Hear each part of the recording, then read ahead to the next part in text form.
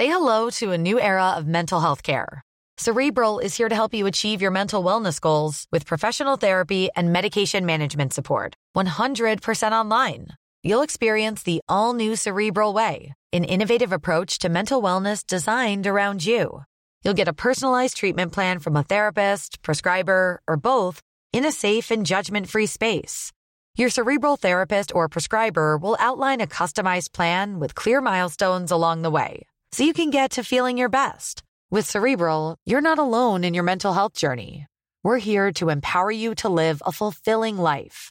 So take that first step towards a brighter future and sign up today at Cerebral.com/podcast and use code ACAST to get 15% off your first month. Offer only valid on monthly plans. Other exclusions may apply. Offer ends July 31st, 2024. See site for details.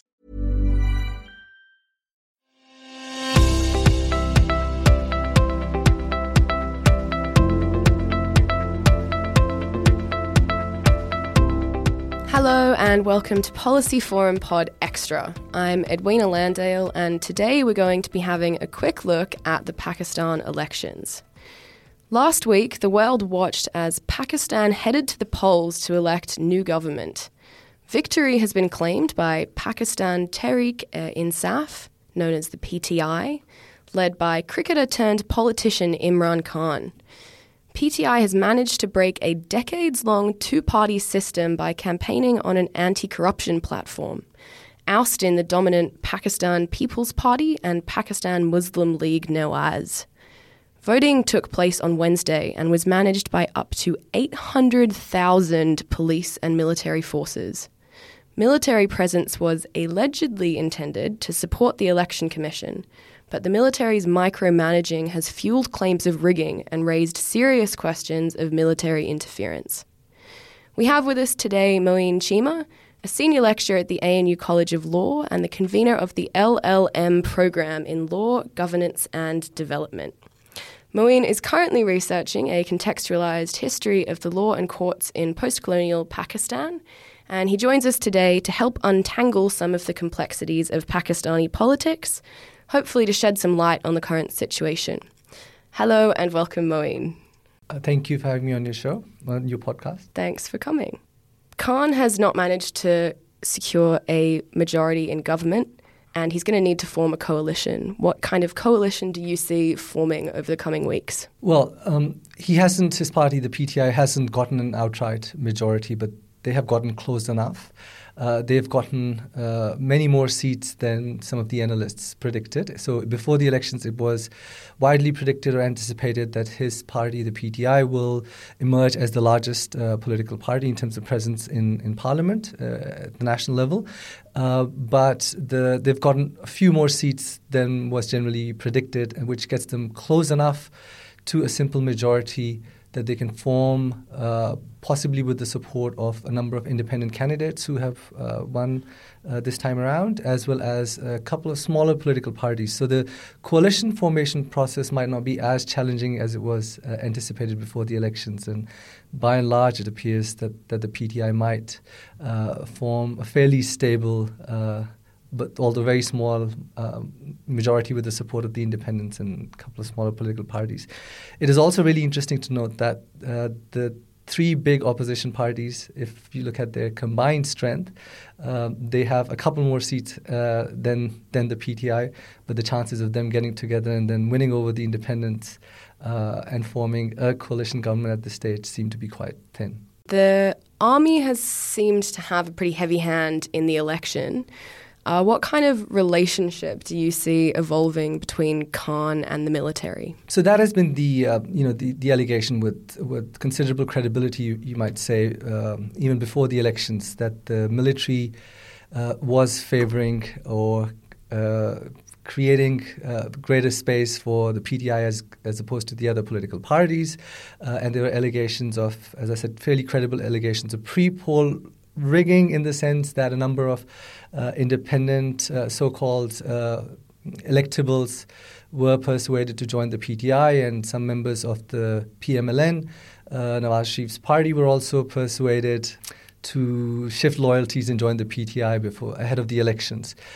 Also, there that is the narrative that has emerged from the PMLN in the lead up to the elections, that the disqualification of its leaders, particularly of former Prime Minister Nawaz Sharif and his daughter, was managed by the courts at the behest of or on the insistence of the military and at the behest of the PTI. So they've claimed that is part of the whole pre-poll rigging program. The actual electoral process seems to have gone far better than it has historically ever been in Pakistan. As you mentioned, there were large number of police and military personnel who were deployed at police stations. So the process itself seems to have been quite well managed. But then the allegation again is that there was interference in the results compilation and announcement process later on, once polling stopped. But if one takes a longer term look at elections in Pakistan, such allegations about rigging are made at the time of every elections. If you recall, the last elections held in 2013, where the PMLN government came into power, there were very serious allegations of large-scale systematic rigging brought by the PTI, and the PTI even launched a protest campaign that lasted for more than a year until a judicial commission was formed to look into the electoral process. So, unfortunately, this is nothing new in Pakistan's context, and it does appear that despite these suspicions and claims, there will be relatively, given the Pakistani context, smooth transition to the next government, most probably of the PTI at the centre and possibly also in the Punjab. So you don't see protests occurring like they did last election? Because there was, I think, a really long stand-in Islamabad in 2013. So you don't see anything like that potentially occurring this year? It is highly unlikely because of a couple of reasons. First, the People's Party, right from the outset, refused to join the call for any protest. So they've nominally all opposition parties have rejected, quote unquote, rejected the elections or the results of the elections. But the People's Party made very clear that it would sit in Parliament and it would essentially do the protests in Parliament rather than on the streets. And the PMLN historically hasn't had that sort of street power to sustain a long-term protest campaign like the PTI did last time around. So it seems at this stage highly unlikely that despite these protestations, we will actually see a sustained protest movement. So Khan ran on this anti-corruption campaign and it mobilized a lot of young voters in Pakistan. The expectations that they have are pretty tall for the PTI. Do you think that they're going to be disappointed, or do you think that these expectations are going to be fulfilled now that Khan is in power? Well, that's probably the biggest challenge for an incoming PTI government is, exactly as you've pointed out, that they have over the years built up such enormous expectations of what they call a new Pakistan, of a much more just egalitarian Pakistan, where free from corruption and from all sorts of malgovernance issues that they have very vehemently criticized the previous governments of PMLN and PPP of. So meeting those expectations will be, to be honest, well nigh impossible. But the real challenge for the incoming government in the next few months, if PTI is successful in forming the government, as seems likely at this stage, will be to be seen to be making big enough strides in those directions. Otherwise, they might just lose a lot of their the sort of goodwill that they have from not only their own voters but even people who may not necessarily have voted for them. But given that they're a new political party forming government at the federal level for the first time, there are expectations that they will make big strides towards the agenda very ambitious agenda that they've laid out for themselves. You mentioned something about New Pakistan, which has been thrown around quite a lot during Khan's election campaign. One of the promises that he's made in line with this is the establishment of an Islamic welfare state. So what exactly does that mean, and what kind of policy implementations would it involve? His party is used quite a bit, and Imran Khan personally has used quite a bit of Islamist rhetoric in the past few years. So the Islamic welfare state agenda that he's essentially talking about, if we want to have a clearer, a more concrete sense of what that agenda might look like, I think it's fairly easy to look at his party's government in the northwestern province of Khyber Pakhtunkhwa, where they formed government, the provincial government, for the last 5 years.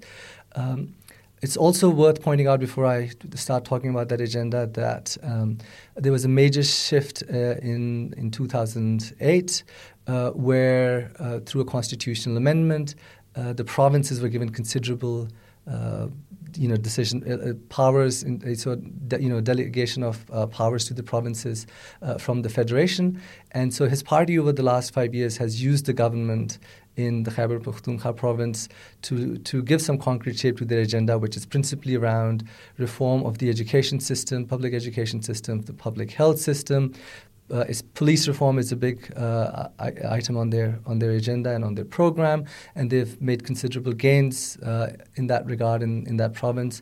And administrative reforms, the reform of the bureaucracy of governance has been very big on their agenda in the Northwest and has been part of the manifesto. So that is, loosely speaking, what this Islamic welfare state agenda is likely to look like. I want to talk a bit about a bit of a comparison that I see personally. There seem to be a few similarities between Khan and Trump in that they both pretty much ran on the basis of charm and fame, very charismatic people who appealed to a disillusioned populace and motivated the constituencies based on a revolutionization of existing political norms. So what do you see in terms of similarities between Khan and other leaders, in particular Trump? And what kind of an impact do you think that a Trump-like leader would have in Pakistan, given that it is a very, very different place to the US? I think that's a very fascinating question. Maybe what's happening in Pakistan is not, just confined to Pakistan alone, but maps onto certain other trends, as you mentioned, happening in other parts of the world as well. This seeming rise of new charismatic populist leaders. They're not all alike, but you have even the Canadian and Prime Minister and the new French President who've capitalized on a lot of personal charisma and charm as well. Imran Khan's critics do directly make that comparison with Trump. And the reason they make that comparison with Trump is because of very high levels of what they would call vitriol or anger against the established political parties and their governments. And so a lot of the attacks were highly personalized. A lot of the criticism was highly personalized, and a lot of the language, charged his mostly, young supporters to engage in a lot of, verbal attacks or even abuse of the, PMLN and of People's Party leaderships and even of, certain segments of the media. So that's where they draw that, that direct comparison with Trump. But Imran Khan's supporters will point out to certain other comparisons which occasionally he himself makes, for example, with, Mahathir Mohamad in Malaysia, this, sustained campaign. He has been very, very consistent throughout his, more than 2-decade-long political career since he formed the PTI in 1996 to have consistently focused on anti-corruption as the central pillar of the reform of the justice system, as a central pillar of his political agenda. And so, one can see a comparison with certain successful anti-corruption movements, particularly in Asia in recent times, particularly, as I mentioned, Malaysia.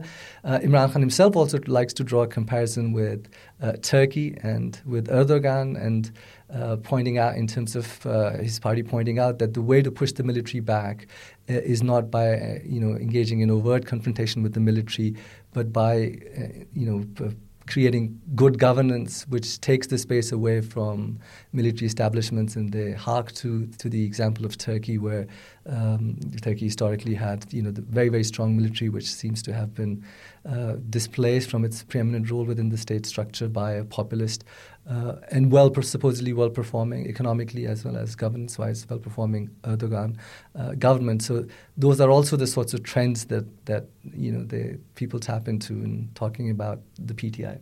So do you think that popularized identity or image, like just in and of itself, is going to be useful for changing the narrative of Pakistan? Domestically, that's highly charged, personalized rhetoric. What it has done is created this perception, as I mentioned earlier on in our talk, that Imran Khan's electoral success has been built not only on his traditional support base, but also relies on a number of traditional politicians, so-called electables who've shifted loyalties. So the question really is, if we have a large number or large proportion of the same old politicians, the same old people who've been part of the system for decades and perhaps in some cases even generations, if that's what that is a significant part of the party, how is his government going to be in reality different from that of the other political parties if he's beholden to these sorts of interests or dependent on them? But the PTI has created this almost this magical illusion that it's all about the leadership. So if you have clean, honest leadership, the rest of the system will be. So all this talk about the fish rotting at the head. So if you have good leadership, the rest of the system, it will start to filter down the rest of the system. And if the leader is not corrupt, he will not let anybody else engage in corruption. So that idea will be severely tested in Pakistan's context in the coming days. And I think a lot of his supporters will have to tone down their expectations, very, very high expectations of this new Pakistan. But at the same time, I'm also reasonably or cautiously optimistic based on his party's governance in the Northwest over the last 5 years, that there will be some strides towards structural reform of the bureaucracy, of the police, of the justice system, which in education and health, which will be important, slow but important change in the Pakistani context. Thank you to Mouin for joining us today. That was a great podcast and I think shed a lot of light on a very, very complicated issue that a lot of people are asking questions about at the moment. We're back on Friday with our regular podcast. This week we will be looking at societal wellness, how to create health and wellness beyond physical health and illness. It's going to be a good one, so look for that on your regular podcast channel. If you have any comments or any feedback, we're on Twitter at Apps Policy Forum, Facebook at Asia Pacific Policy Society, and on email, podcast@policyforum.net. Thanks for listening.